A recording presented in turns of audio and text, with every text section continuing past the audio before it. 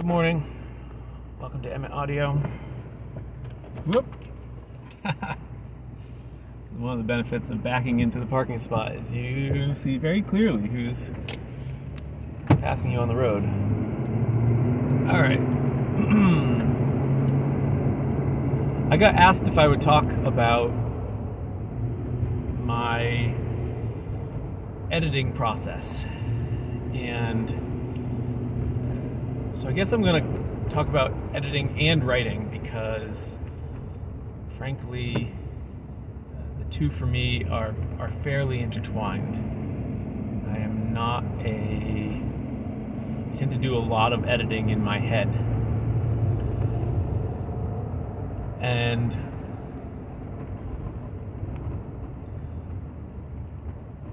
so I will say first off that the more writing I've done, the better I've been and the less editing I've had to do. So the last several years, as I've written more and more each day, and as I've done this podcast, it's like a muscle you use. It's trained me to be better at putting my thoughts into words.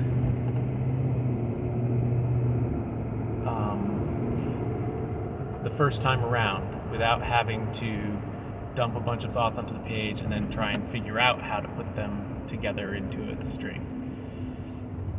So that's been very helpful, and I would say that if you're looking to become a better writer, obviously the best thing you can do is to do a lot of writing and to write every day in different ways, because different ways of writing and articulating things will train slightly different muscles and will put you in a better position to write whatever it is that you have to write. So, for instance, I've recently found, with posting more on LinkedIn, that writing for LinkedIn is, in some ways, it's a lot more like poetry. It's at least the way I'm doing it, it's more spread out. It's like each line is, it's like free-form poetry. Each line has a clarity to it, and it's less about writing paragraphs than it is about writing individual lines that link together. And so my years of being a poet are serving me pretty well, I'd say, in that instance.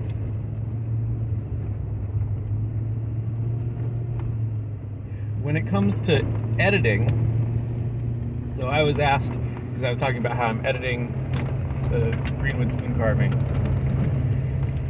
and I was asked, don't I have an editor? Isn't it common to work with an editor? And I have worked with editors. And editors sort of take two different stripes. There's sort of editors, I'm not sure what they'd be called, and then there's copy editors.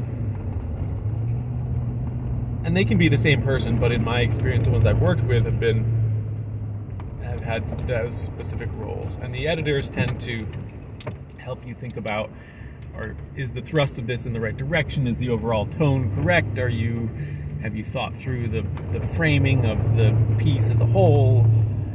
Which parts are weak? Which parts need bolstering? Which parts are over bloated and need to be winnowed down or cut entirely? Is your tone strong? Basically trying to make you a better writer. And then a copy editor is doing the sort of editing that's just looking for grammatical errors, ways that sentences could be stronger. It's on the micro level. So there's the macro level and the micro level.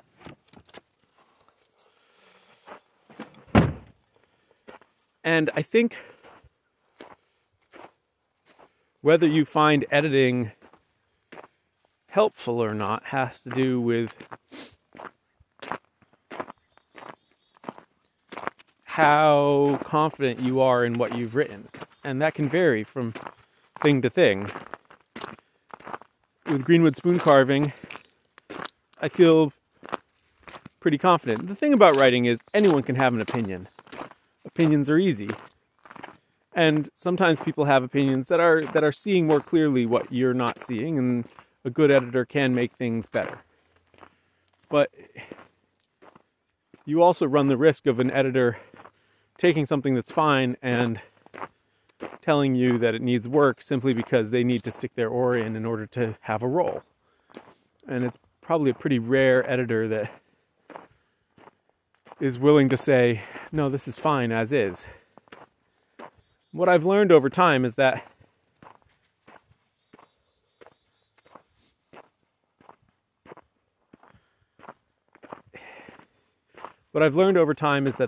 whether something has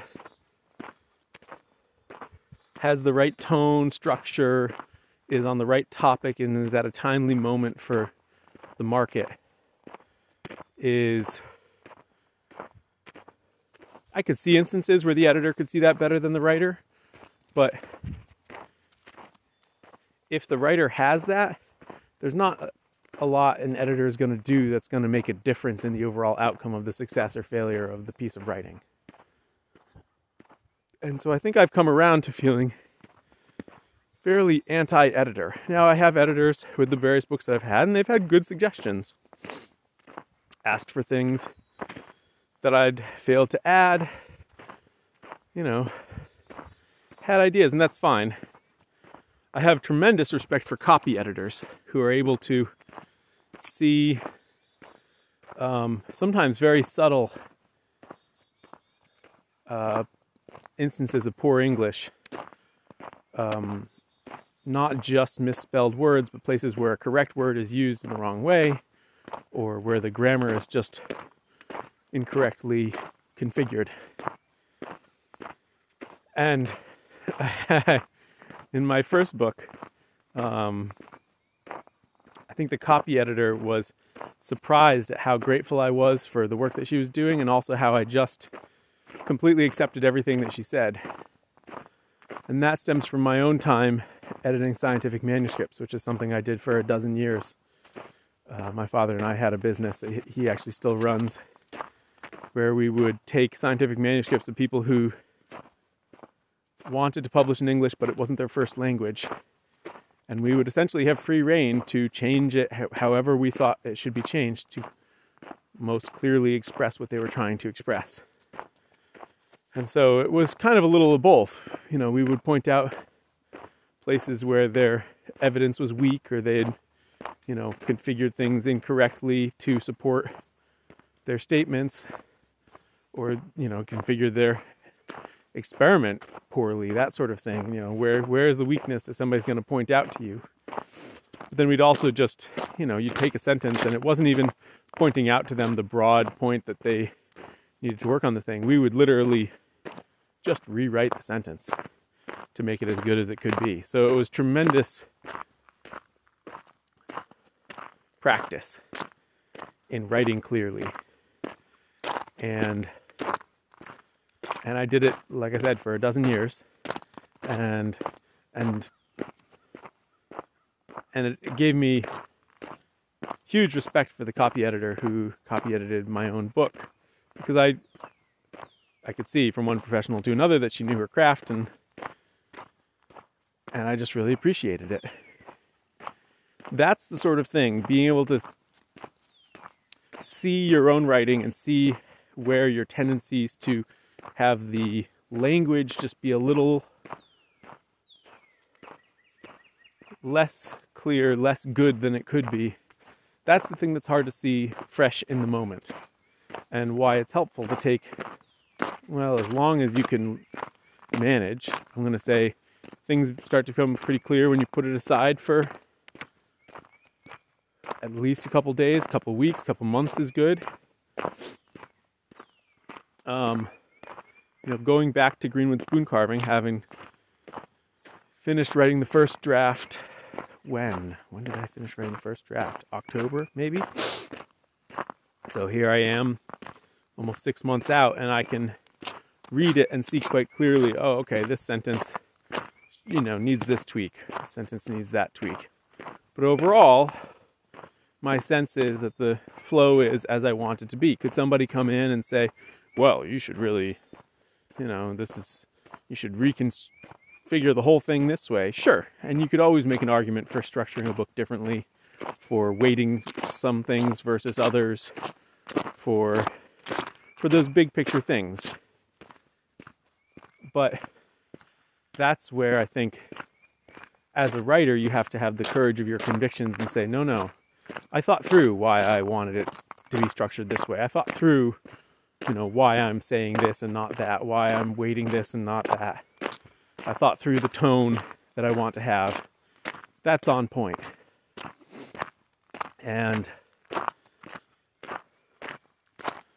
it's possible that I could be coming at this 6 months later and read it and think, wow, this, I really was off in my tone. But I think that distance in time would give me a sense of that. I don't think you need to wait 6 months. I think, you can detach yourself from a work in as little as a couple days. And, in the case of like an essay you're writing for English, or if you're not a student, if you're writing, you're writing a post, just write the post and then literally turn right back around and edit the post, and it'll be vastly better than it was if you didn't edit it.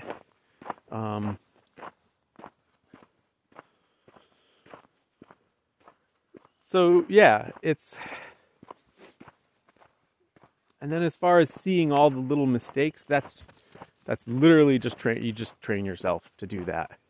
And I don't have any secrets about that. It's just about, interesting. There's all these pine needles on the ground. Where are they coming from? Wow, it's so windy that the pine needles from way across the field have been ripped off and scattered on the road here, thickly enough that I can notice them. That's wild. So yeah, it's just practice. And I think having an editor can be helpful, but you get 2 or 3 editors in the room and you ask for their opinions, everyone's going to have a different opinion. So that just goes to show you that it's just an opinion. And in many instances, you probably have a better read on what it is that you want to say and how you want to say it and what your sense of what's going to land well than someone else, because you are at the center of, you're the reason. You are writing something presumably because you want to write it, and so you are in the best position to say if you've hit the mark or not. So trust your gut on that. Thanks for listening, everyone. Talk tomorrow.